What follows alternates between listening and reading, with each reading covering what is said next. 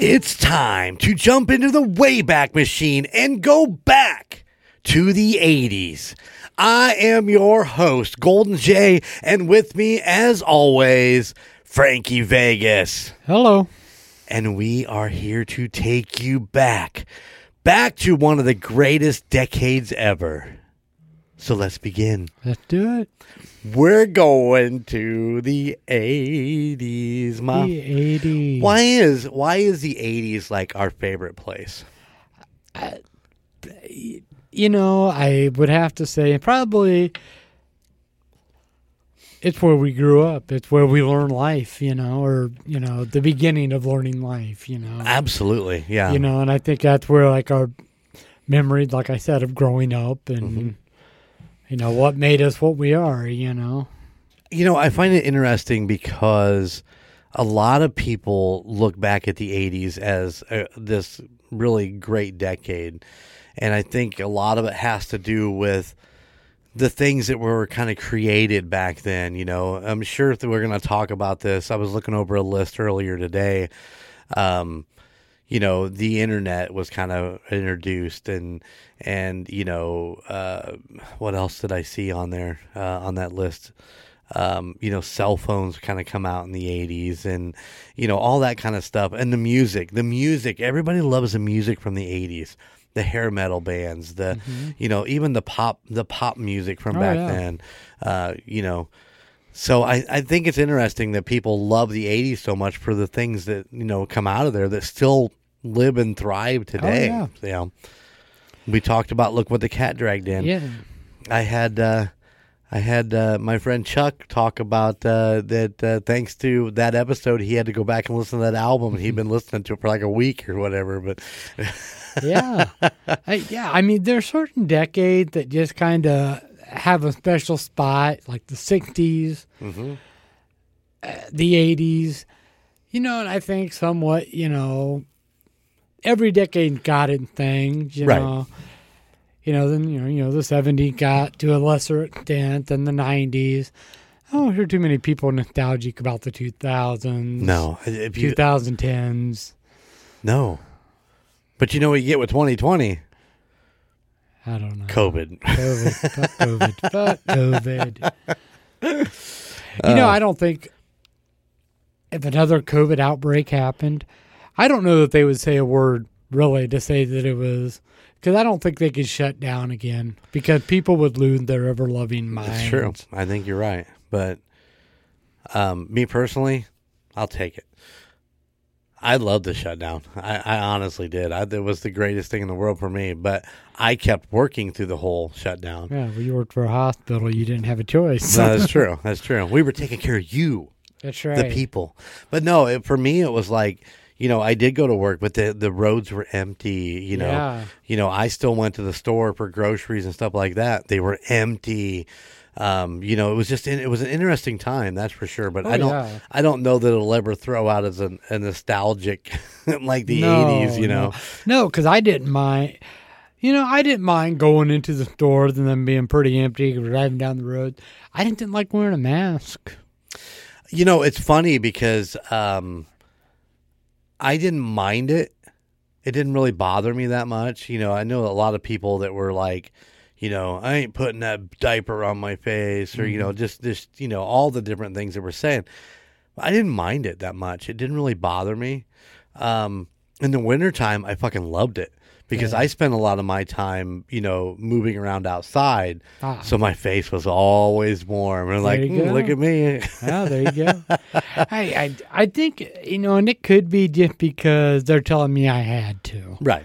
And that could have been part of it, Oh, I remember the first day they told me I had to wear it. Man, I threw a hissy fit like I was 3 years old again. But as it went along, it's like, it is what it is. I'll put this on. And it just didn't faze me. I'll tell you what, the hardest part was not putting it back on when they lifted the restrictions and you're like, you walked into some place like you're breaking the rules. It's like, oh fuck, I don't have my mask on. Yeah, I still do that sometimes. I'll be walking into like Meijer or something like, oh shit. I don't either way. Menards was the big one. Menards was one of the first ones to really push the mask thing. even before it became a government mandate. But they were one of the first out of the gate to say, if you want to come into our store, you need to wear a mask. And that was one of the hard ones to walk into and not wear a mask after everything kind of got lifted. And it's like, who's gonna fucking try to attack me? Hey, you still see some people walking around with absolutely. mask. There's Absolutely. some people out there still do it. And that's fine. I mean, if that's what you want to do, I mean. I'm thinking about bringing it back because it's starting to get cold and I want to keep my face warm. Oh, there you go. There's nothing saying. Hey. Everybody finally started, hey, that was a good time to be in the mask business. Oh, absolutely. Especially if you made homemade masks or whatever, the cloth ones. Oh, you know what else was a good time? If you were the brand called Purell. Purell, yeah. Purell made a killing at that point. I'm sure. Yeah.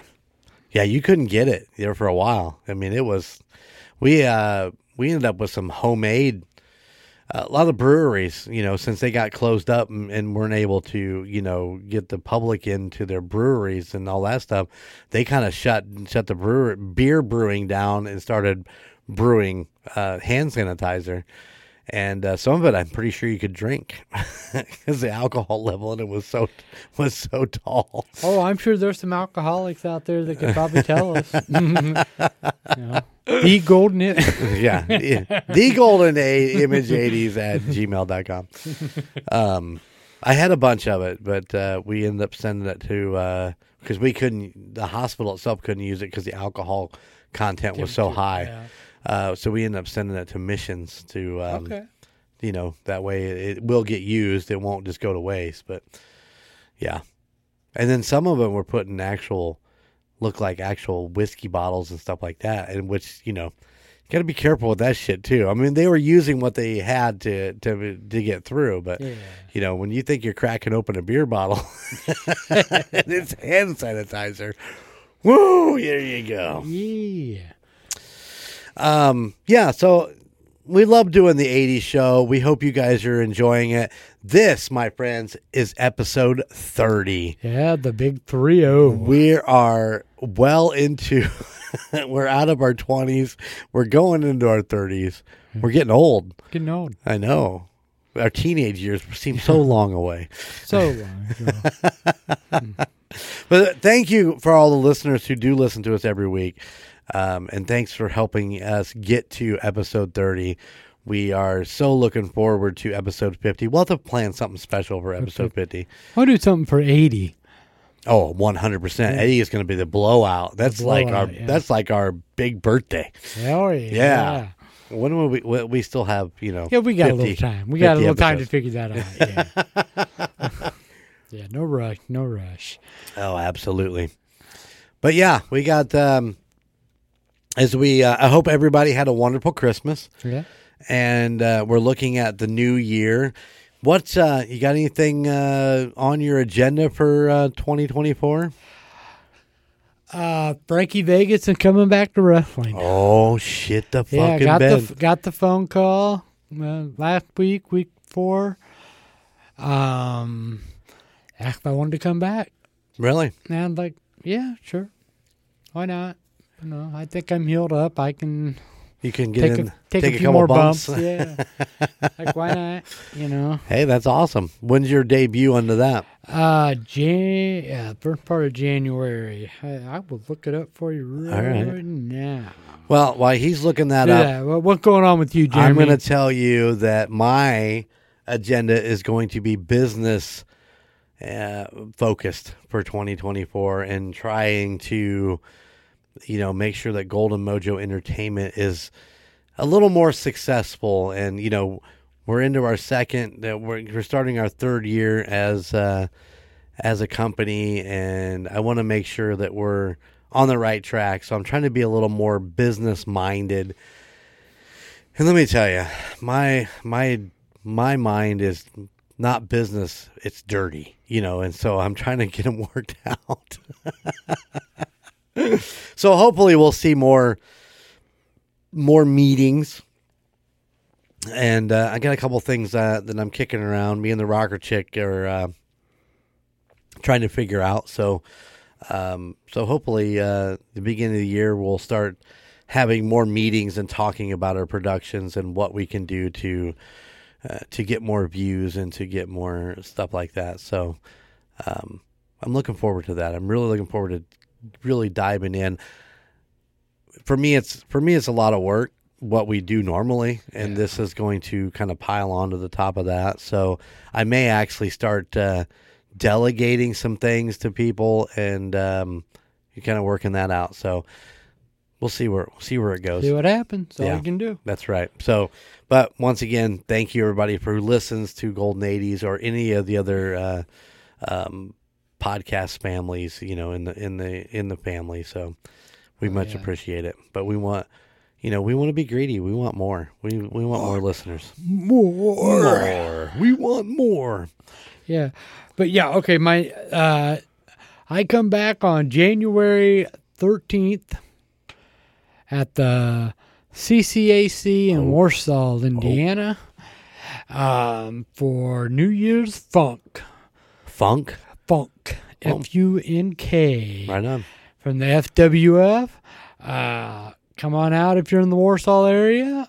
If you need tickets, you can hit me up, and I can hook you up. How much are tickets? $15. There you go. $15. $15. January 13th. January 13th, 2024 at the City County Athletic Complex in Warsaw, Indiana. Or the CCAC. So I want to invite the Golden Image guy to come out of one of their little road trips. And oh, shit. We could talk about that, couldn't we? The FWF. Hey, do we have an end where we could do a couple interviews behind the scenes? Possibly. Maybe. I'm sure Brian will probably allow that. Yeah. Well, why don't you check into that and we'll see what we can do. I will look into that. All right. That would be fun. So what is that, a Friday or Saturday night? That is a Saturday night. Saturday night, January 13th. Yep. All right. All right. I'm putting that in my calendar right now. He'll forget about it in about 5 minutes. 10 probably, but yeah, he'll remind me because that's what Frankie does. He keeps me on my toes, ladies and gentlemen. I try. Hey, did I tell you we got an email? I think we talked about it last week. I'm dying. Hit me with this email. Okay. It is from Coach Rob. Coach Rob! One of our biggest supporters across the plane of Golden Mojo. It says Golden J and Frankie Vegas. Hey, that's us. That's he actually put Frankie Vegas on there? Frankie Vegas. Yeah, that's he awesome. spelled it wrong, but that's okay. I don't care. As long as you send me something, I don't care what you say, how you spell it. That's amazing. Sorry. Okay. Sorry I haven't emailed in a while. Fantasy football and Chief football take up a lot of my time. It's true. Catching up on all the podcasts that I have missed. To answer your question, real potatoes. Ah, Add some butter and corn. I'm in heaven. Just started the Breakfast Club podcast. Loving it. Awesome. One of my all-time favorites. I've been quoting lines right along with you guys. Nice. Keep up the great podcast. The 80s was the greatest decade. Demented and sad, but true. Coach Rob. Demented and sad. Yeah, that's another nice true. Breakfast Club reference right there. Thank you, Coach, for the email, man. We appreciate it. Sorry we didn't get it last episode. My brain trust over here forgot to let me know. Oh, but we're not perfect by any means, but we appreciate the email, man. That's fucking awesome. Hey, if you want a perfect podcast, then you're in the wrong place. Oh, absolutely. Absolutely. You are in a totally wrong place. But that's why you're here. That's right. Because you're as sick and demented as we are. Demented and sad, I mean. Yeah. True. Yeah, true. Yes. I mean, we wouldn't have it any other way. No. I mean, honestly. No. Not at all. This is the way we love it. We love it this way. Love it. All right, Frankie. What do you got for me? Oh, for the question of the pod. 80's edition. Suck it, Colton. Suck it, Colton. There you go. I ain't got to throw that in there. That's a new staple. It's a new staple. Yep. Suck it, Colton. Yep. We gotta get do we got a t-shirts. T-shirt? We For that? need Yeah, to I was get going to say t-shirts. that. Just a plain black T-shirt that says "Suck White It, lettering, Colton." suck it, Colton. My problem is that'll feed his ego a little bit farther, and he's like, "Did you get your Suck It Colton T-shirt? No, you can get it at goldenmojoent.com." Not yet, though. But if the interest is there, we can make it happen. Hey, thegoldenimage80s@gmail.com or goldenmojoent@gmail.com. Either or. If you want a Suck It Colton T-shirt, let me know. Right now, you can get a Fat Billy Ray approved T-shirt on there, though. Fat Billy Ray approved. That's right. Which we are. We are totally Fat Billy Ray approved. But yeah.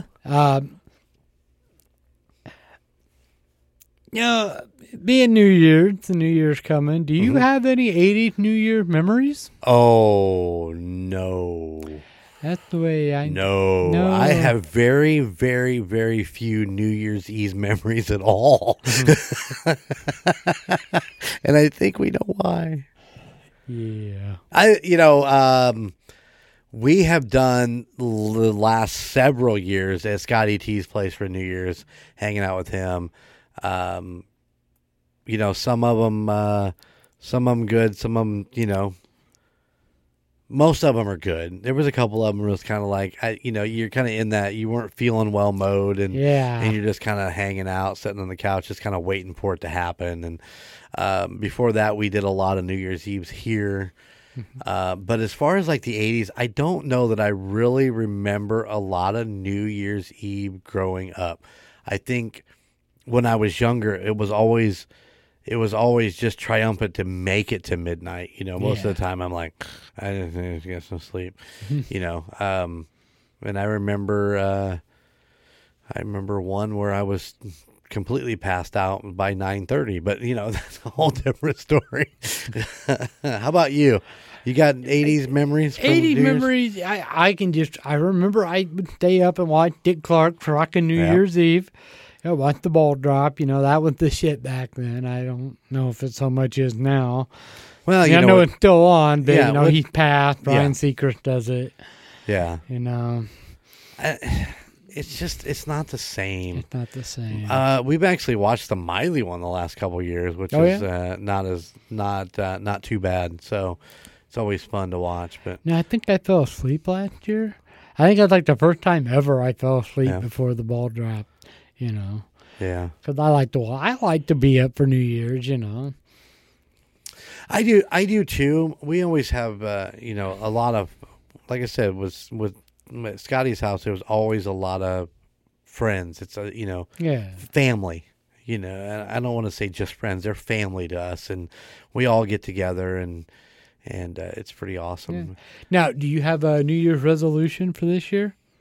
I don't. Or do you not do resolutions? I don't do resolutions because I fail at them so quickly. So I don't even make resolutions. So I have a mindset of what I want to do for next year, and that's get Golden Mojo more business oriented than just the podcast and all this. And I have plans. I have things in my head that I want to make happen, but that's scary. I know.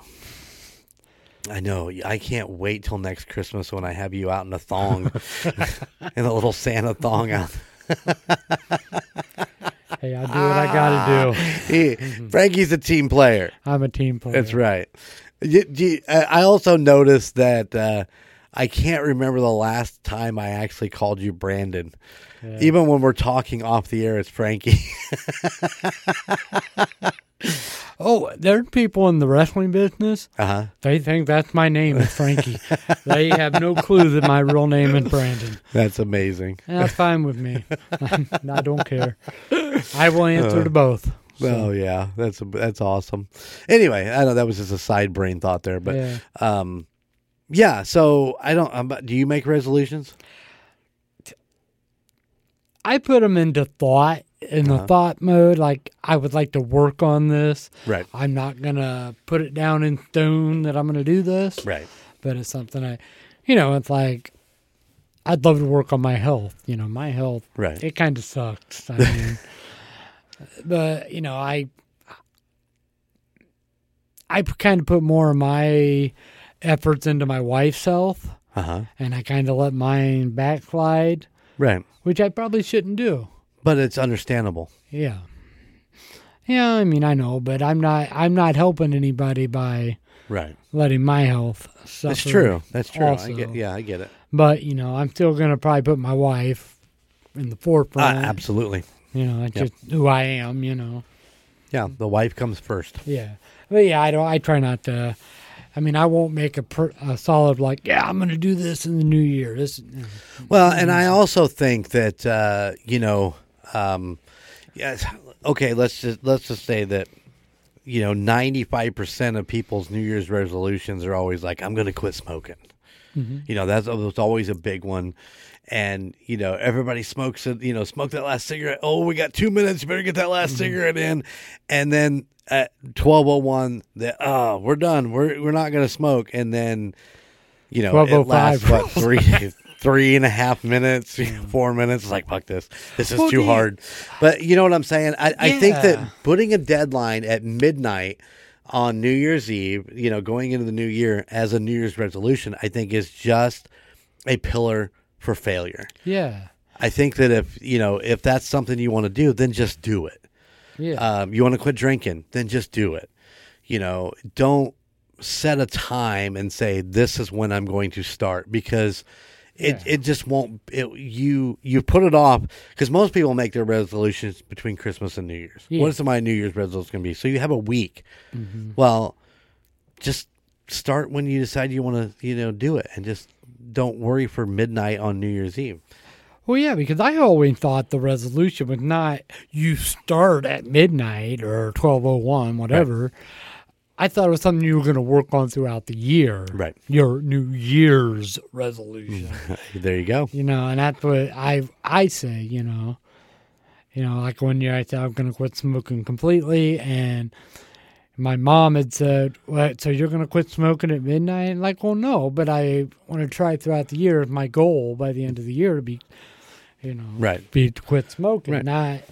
And she thought, well, no, you make a New Year's resolution, you got to do it at midnight. Midnight. Yeah. No, you don't. It just, I like I said, I think it's just a start time for failure. Yeah. Yeah. I mean, in all honesty, because if you're going to wait that long and you set that time, when the time comes that you want to have another cigarette or another drink or, another night of masturbation, you're going to do it.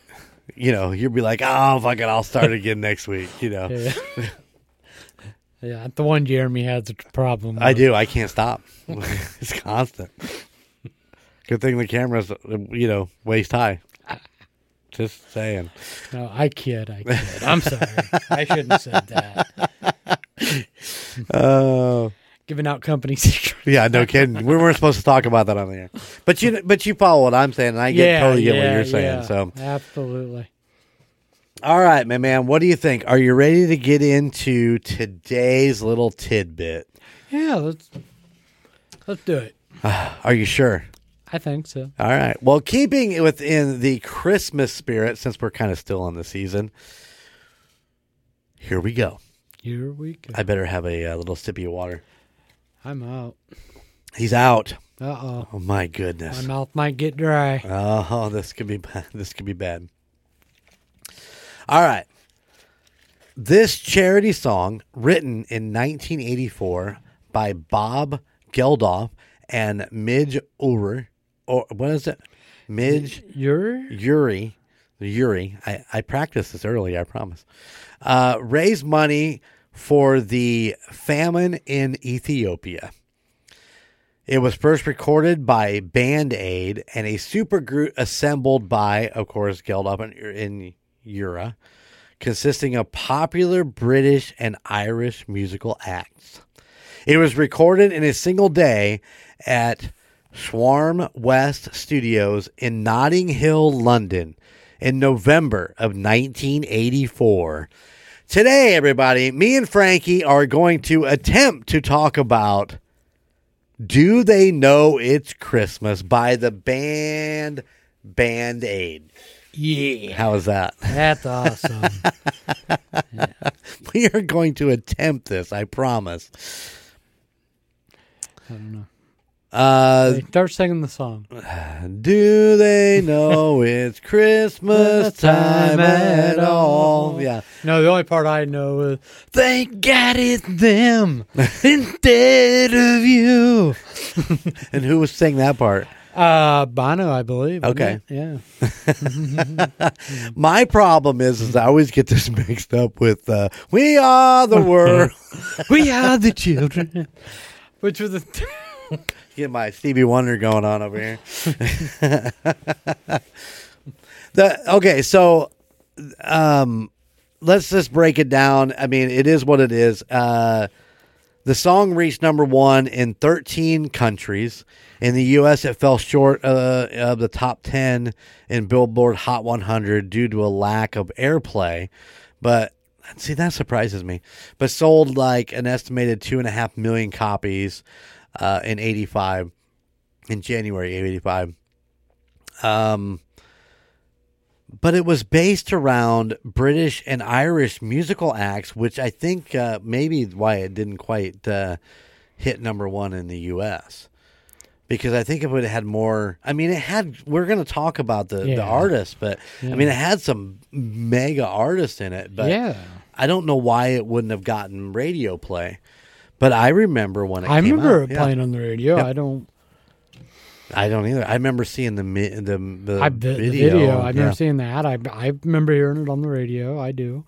And I never thought that it didn't get a lot of airplay. I thought it got much as anything at the time. Well, once again, did it come out? It came out before We Are the World. Yeah. But what, 6 months? Did it? I think this was 84, and I do believe that We Are the World come out in 85, in like June or July of 85. I thought I'd read that somewhere. If I'm totally wrong, I apologize, but I thought I'd read that. So I don't remember hearing this song prior to hearing We Are the World. You follow what I'm saying? Yeah, I thought they came out at the same time. That was all. Maybe I just was. I don't know. Maybe it didn't really get a popular airplay until after We Are the World. Well, and I don't think I think it only played around Christmas time, whereas We Are the World was kind of that whole full thing. You know what I'm saying? It kind of lasted all year, whereas Do They Know It's Christmas Time was more of that song that played at Christmas time. Yeah, okay. We Are the World, it was recorded January 28th, 1985, and was released March 7th, 1985. Okay. I was close. Mm-hmm. Not dead on, but so it was done after, because this song was actually put together, recorded in one day, and then they released it like right away. And what I mean by that is they had a B-side to this album that they had some spoken word on there. And I think like Annie Lennox or whatever was supposed to do it and couldn't get there in time to do it. Was it Annie Lennox or was it somebody else? I thought it was Annie Lennox. Maybe I'm wrong. I don't know. So speaking of the B-side, though, it was a lot of spoken word, and Bowie and McCartney actually were included on the B-side. Yeah. It was it wasn't Annie Lennox. It was the Thompson twins. Sorry, the Thompson twins. Yeah, same thing. Yeah, pretty close. They were unable to appear on it because they had heard it. They got the news too late. We're now able to get back to the recording, but they did donate part of the proceeds of their current single, "Lay Your Hands on Me," to the Action of Ethiopia charity. So you get Paul McCartney, you get David Bowie, you get, the Thompson twins throwing money at it. And I do believe that since George Michael was such a big piece of the original, the first recording, that they did a donation of their song, So This Is Christmas. So This Is Christmas. No, yeah. Yeah. I'm not sure. I know they got I'm not sure which one it is. It wasn't This Is Christmas. It was Last Christmas. Last Yeah. I know the song. Yeah. I'm stupid me because we just watched one of those. Well, I didn't watch it. I kind of bits and pieces of it. It was a Hallmark movie called Last Christmas that Bobby watched, and it was a British style. She living in London, and she was a big George Michael fan, and so every song in this fucking movie was a Wham or a George Michael song, but it was called Last Christmas.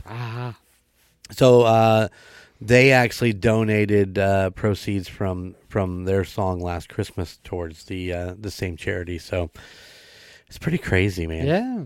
A lot of money going into it. It's for a good cause.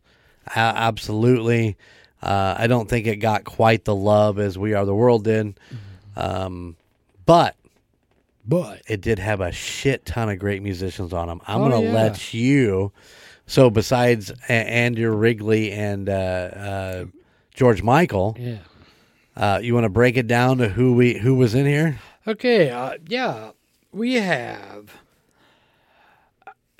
probably the one, I think it's probably like the one United States representative in the whole thing is we have members of Kool and the Gang. Mm-hmm. Robert Kool Bell. Uh-huh.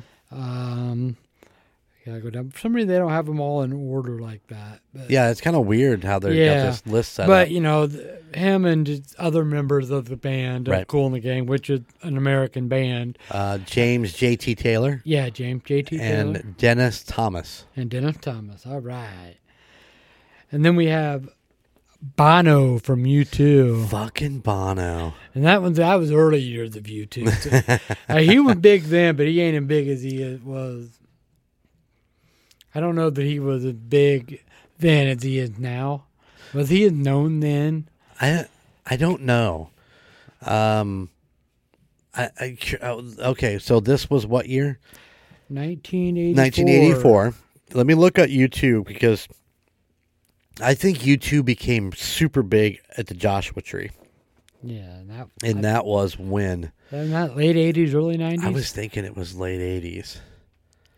86. No, Joshua Tree. The fifth album, The Joshua Tree. That's a bad list to go off of, but I'm going to go with 86 when that came out. And I think that was kind of their... I know. If you're a YouTube fan, I'm not trying to be mean or anything, but The Joshua Tree was kind of their big coming out, here we are type album.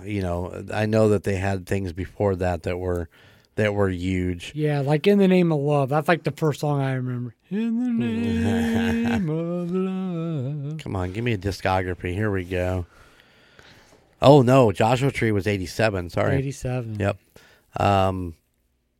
Their first album was 80, was Boy, October 81. War was 83. The Unforgettable Fire, 84. Joshua Tree, 87. Rattle and Hum, 88. Octung Baby, 91. Yeah. I think War was kind of their American kind of debut. Yeah, I think. But I don't know that. Any YouTube fans out there, please hit us up. Yep. New Year's Day was off of War. Sunday, Bloody Sunday. I remember that one. Bloody Sunday. Yep. Anyway, sorry. Got a little U2 kick there. Yeah, okay. And then, of course, you had Boy George from the Culture Club. Damn, now you got me wanting to... Sunday, Bloody Sunday. There you go. Cut it out. Get it out of your system. Gotta get it out of there. Yeah, everybody knows who Boy George is. Oh, yeah, he was Club. that... Come, You come and go. You come and go. We are totally getting sued over singing these people's songs. I don't care. We love you guys. Thank you. Yes. Peter Briquet. The Boomtown Rats. Rats. I don't think I know who they are. I don't know, but there were several members of the Boomtown Rats on here. Johnny Fingers and, the guy who organized it, Bob Geldof, was a Boomtown Rat. Oh, okay. Yeah, That's probably why there was several members on there. Yeah, I guess that's why I didn't know. Then there was Adam Clayton from U2. Uh-huh. Which was the, was he the bassist? I think he was the bassist, yes. Yeah, I bass could be wrong. guitarist for U2. The man, the myth, the legend. Phil Collins. That's right. Could have saved the guy from drowning, but he did. Nope. I remember. He actually played drums on this album. Yes, Yeah. he was the drummer. Yep. Which is fucking hilarious because if anybody ever gets a chance to go back and look at Genesis history, Phil Collins was the drummer, and Peter Gabriel was the singer. Yeah, and when Gabriel left, they were on the hunt for the singer. Well, as they were auditioning singers, Phil Collins would go up and show them how to sing these songs. And then finally one day we're like, why the fuck are we looking for a singer? We got one right here. Exactly. Yes. So who else we got in this list? We got Chris Cross from, not the, give it up, Chris. Not that Chris Cross. This one's from Ultravox. I don't think I've ever heard of them either. I can't say I have, no. Then there was Simon Crow From the Boomtown Rats. Boomtown, which I don't know. Then Sarah Dalen from Bananarama. Bananarama. Yes, Cruel Summer. Yeah. And then with her bandmate, one of her bandmates, I can't even Shaban Fahe. Yeah. Fahe, I don't know. Johnny Fingers, we already said. Bob Geldof. Yep. Glenn Gregory from Heaven 17. I don't think I've heard of them either. Nope. This is the problem with getting all these British and Irish bands. It's we don't know a bunch of the people, but we know several of them, and we're getting a few more here. Yeah, Spandau Ballet, Tom Hadley and John Keeble, and Gary Kemp and Martin Kemp. Yep. Yeah. I think you know this next guy. Yeah, Maybe? Simon Le Bon. From Duran Duran. But he was joined by Nick Rhodes, Andy Taylor, John Taylor, Roger Taylor, all from Duran Duran. And then we got Marilyn. I don't know Marilyn who. Marilyn? I don't know. Who's Marilyn? I don't think it's Manson. No, better known. That's actually Peter Robinson, better known as Marilyn, an English singer.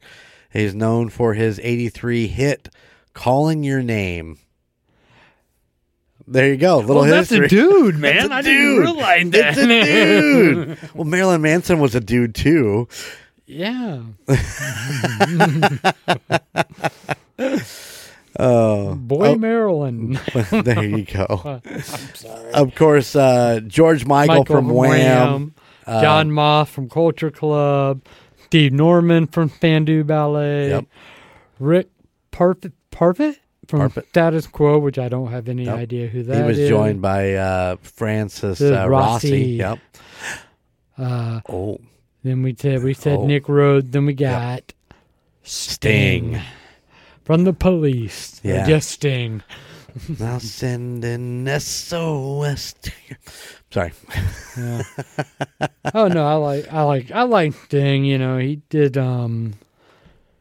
the first Stalker song, I think. The first Stalker song? Yeah. I'll be watching. I'll be watching. Every step you take, if you're moving, I'll be watching you. Didn't he do a song about, I'm drawing a blank here, something about the, Roxanne. Oh, yeah. You got the phone on the red light. All I could think of was Eddie Murphy and fucking, which movie was that? Was that 48 Hours where he does that? He's on the bus and listens to the headphones. Roxanne, you got to put on a red light. That's pretty good.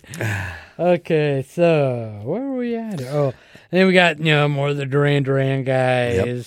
We said John Taylor, Andy Taylor, Midge Uri was also from who also put together this super group, was from Ultravox. Mm-hmm. You got the What is Martin, is it Martin Ware? Yeah, from Heaven 17. Yeah, never heard of. No. And then Jody Watley, which I've heard of her, but I haven't heard of Shalimar. Well, I've heard of Shalimar, but I don't know that I can remember something they've done. I've heard the name Shalimar. Right. Yeah. I'll guarantee that if you heard one of their songs, you would be like, Shalimar classic lineup on the Solar label. It doesn't give a song title on there. So let's see if it gives one on here. Nope. No song title. So, you'll have that. And then you got Paul Weller from the Style Council. Don't know who that is. Karen Woodward from Bananarama. Paul Young from Paul Young. He's an English musician, singer-songwriter. Yeah. I think he did he do Every Time You Go Away? You take a piece of me. I don't. I think that's it. I may be totally wrong. We're gonna need those emails at the Golden. Every time 80s. you go away. All right, there you go. Yeah. So he did that. That's the song I know from him. And then what's a sleeve artist? It says sleeve artist, and it says Peter Blake. Sleeve artist is that they it's like it's like what we talked about earlier, the people that couldn't get on, that were invited but couldn't make it back, and they kind of got into like B-sides and so on and so forth. They made the sleeve, but they weren't actually on the album. So, okay. Okay. They kind of added to it, but they didn't really add to it. Okay, I get you. Yeah. And then our additional spoken message on the B-side was Stuart Adamson, Mark Brzeski, Nice. Tony Butler, and Bruce Watson from Big Country, David Bowie. You might know that guy. You might know who he is. Or Ziggy Stardust, whichever you want to call him. Yeah. Holly Johnson Frankie Goes to Hollywood, and Sir Paul McCartney. Sir Paul McCartney. You gotta, yeah. And then your instrumentalist, the guys that played the instruments, were Phil Collins on drums, which we had said. John Taylor played bass. Andy Taylor was guitar. My brothers. Mid-jury keyboards. He played keyboards and did the programming. And that's it. There you go. That's what I got. That's where, here it is. The Annie Lennox name appears on the sleeve credits as a recorded message from her due to be included on the B-side, but the message did not arrive in time when the record was pressed. That's what we were talking about with Annie Lennox earlier. She actually recorded a message, the spoken part, but it didn't actually make it because they didn't get it there in time. That's a sleeve. That gives her sleeve credit. Okay, Peter Blake, the sleeve artist credit. What he was given credit for, he created the cover sleeve. Okay. Yeah, he's the one that came up with that and the Live Aid. He did Sgt. Pepper's Lonely Hearts Club Band album, the Who albums. Yeah, so it's a different type of sleeve credit. Yeah. So he was kind of somebody in the business. Right. Knew how to put out an album cover. That's right. We did talk about it. It did make number one in what is it, 13 countries? Yeah. The U.S. not being one of those. The U.S. made 13 of the top 100, Billboard Top 100, which, is surprising, seeing as how we kind of are really good about jumping on that the charities for other countries, whether it be Ethiopia or whether it be Africa or whether it be. Oh yeah, USA. We couldn't we couldn't wait to jump on that and copy it. We went and did USA for Africa. Like it got released, and we're like, whoa, we got to do that. Yep. They waited till the Grammys and said, "Hey, everybody, let's go to the studio. We're going to record a song." Yeah, you're here. You're not going anywhere. But yeah, I mean, the idea of it was great. I mean, like I said, we kind of, you kind of snowballed. You know what I'm saying? It kind of added on. You know, I think Live Aid was something that was a brainchild out of this. Yeah. You know, We Are the World was a brainchild out of this. There was another one I thought. There was a heavy metal version because they didn't get invited to nothing. Yeah, so they did their own. They did a Hearing Aid, which is just a terrible song. Just terrible. Hearing Aid. Oh my. What charity was that for? You don't remember? I don't remember. I'd have to look it up. And All right. I'll look it up. You talk. Okay. Let's see. I'm about out of information on this. How did you know how much they made and how many albums they sold? No. Go ahead. Trying to give you something. Okay, it sold over 2 million copies around the globe and raised more than $24 million. Damn. They did something good. Yes, $24 million. Dear Lord. I mean, how do you go wrong with that? And how many albums did this spin off? Because I see that they do Band-Aid 30 in 2014. Something like that. Yeah, there's like 3 or 4 of them. Right. Like Band-Aid 2, Band-Aid 20, Band-Aid 30. It looks like vocal and I had no idea they did that until just today. I was this many days old when I learned that because I had no clue. Ed Sheeran, One Direction, Ellie Goulding, Seal, Sam Smith, Sinead O'Connor. I know more of them I know, than right? I do of the original.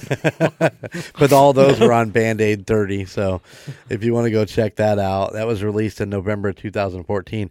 Man, Ed Sheeran was probably still young in the business at that time, too, I would think.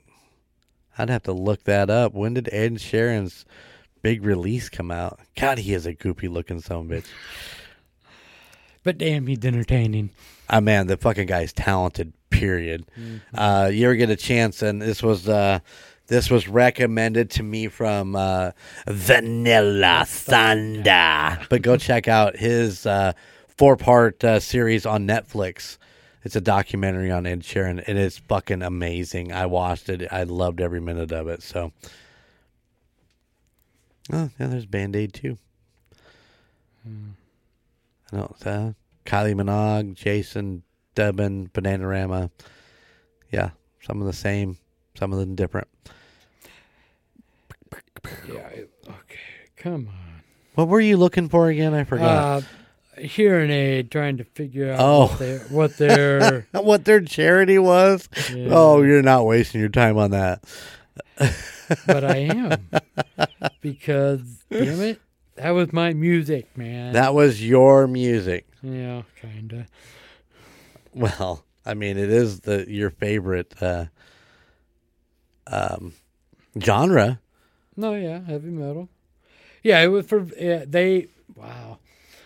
Really? They did good, but they not what like Band-Aid and USA for Africa type money, but yeah, for famine relief in Africa, and they raised $3 million. Nice. For Hearing Aid. Give me a breakdown of it real quick. Who was on it? Okay, we have got. Hold on, I gotta get back down to it. There's a lot of stuff. I can't believe how much is on here about that. We have vocals. We have lead vocals, Ronnie James Dio. Nice.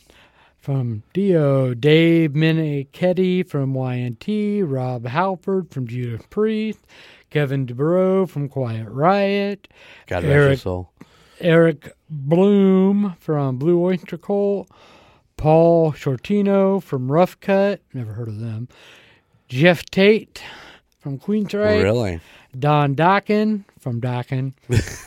That was a gimme. Backing vocal, Tommy Aldridge from Ozzy Osbourne. One of the greatest drummers to ever play. Oh, yeah. Dave Alford from Rough Cut, Carmine Apiece, Vanilla Fudge, and King Cobra. Vinny Apiece from Apiece. I hope I'm saying your guys' names right. I'm so sorry. Yeah, they're gonna come hunt your ass down. Jimmy Bain from Dio, Frankie Benali, Quiet Riot, Mick Brown, Dokken, Vivian Campbell from Dio, Carlo Cavazzo from Quiet Riot, Amir Jerka from Rough Cut, Buck Drama from Blue Oyster Cult, Brad Gillis, rock on, Night Ranger, Greg Goldie from Guifia, I don't know how they say their name. Chris Hager from Rough Cut, Chris Holm from Wasp, Blackie Lawless from Wasp, George Lynch from Dokken.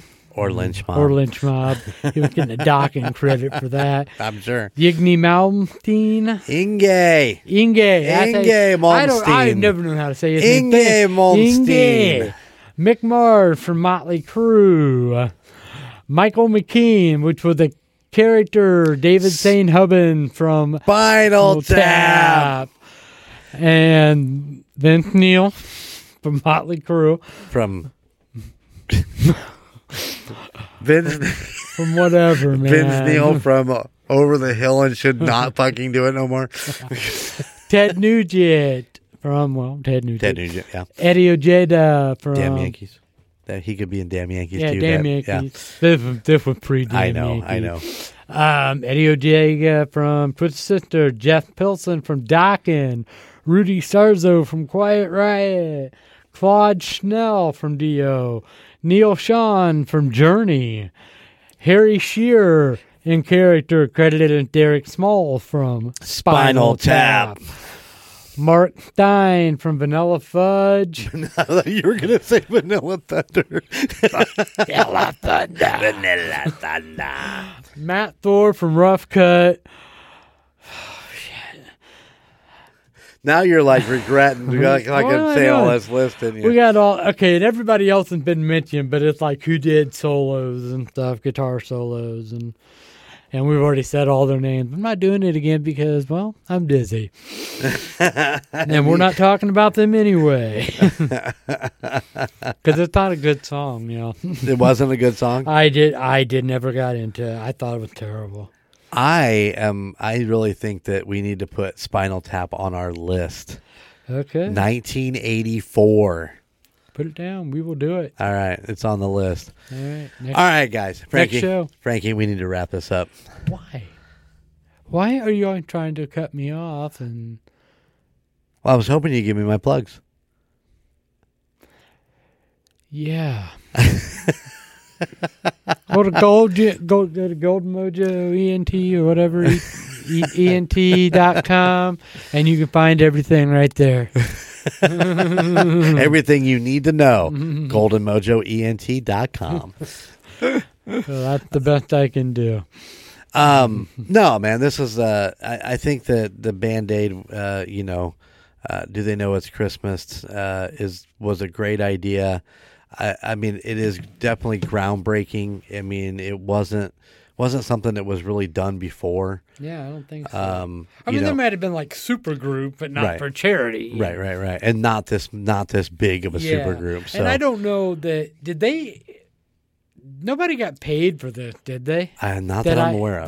Yeah. I think everybody did it out of... Yeah, just out of helping. So everybody thought it was, something that they can... put into to help. Yeah. Because I think it's... Yeah, Boy George was on tour in the U.S. when they were recording, and he, out of his own pocket, paid for his plane ticket and stuff to go back to England to record because they were on tour in the U.S. Right on. So he's like, yeah, I'll be there. That's, I mean, the way it should be. So, yeah, let's get on out of here, buddy. All right, let's get on out of here. We want to thank you guys. We hope you were entertained with our singing and our shenanigans with, Just pure fuckology. No, we have 2 degrees in that. Working on my doctorate. Yes. I did come up with a new T-shirt idea today. Just to bring this up, it says, I'm too tired. Wait, no, I'm too hurt and too tired to give two fucks. There we go. I'm going to get that on record as saying that I just came up with that. Yes. I'm sure somebody else did. But hey, thank you for listening to Golden 80s. We really do appreciate all of our listeners out there. And please tell all your friends and go check out the website. It is goldenmojoent.com, where you can find a write-up about me and Frankie. And you can also go check out the merch store. It's in there. You can get a really cool Golden 80s t-shirt, sweatshirt, pint glass. More's coming. I know. I'm working on that. That's part of my, there you go. It's part of my New Year's resolution. Also, go check out everybody else in the Golden Mojo Empire, which includes the Call Guys, Golden Image Podcast, the United States Paranormal, Indiana Chiefs Fans, Murd Nerds, and A Court of Books and Booze. You can find everything you want to know at Golden Mojo ENT about all of those podcasts. And they are wherever you like to listen to your favorite podcast stream. So, you can't go wrong. Anything else? What I miss? Yeah, if you can leave a rating and a review, please do so. Please do. Let us know what we can do. Yeah, what we can do better. I mean, it's a lot, I know, but, but if you like what we're doing, tell us that. Yeah, please. We'd love to hear from you. We'd love to hear from you in email form at thegoldenimage80s@gmail.com. Send us an email. Thank you, Coach Rob, for your email. Yes, thank you. And we hope you all had a wonderful holiday season. And as this comes out, New Year's is on the horizon. So from me and from Frankie, we'll want to say Happy New Year. Happy New Year. And we hope that everything you want in the new year comes true. Absolutely. All right. Till next week, everybody. Later. See ya.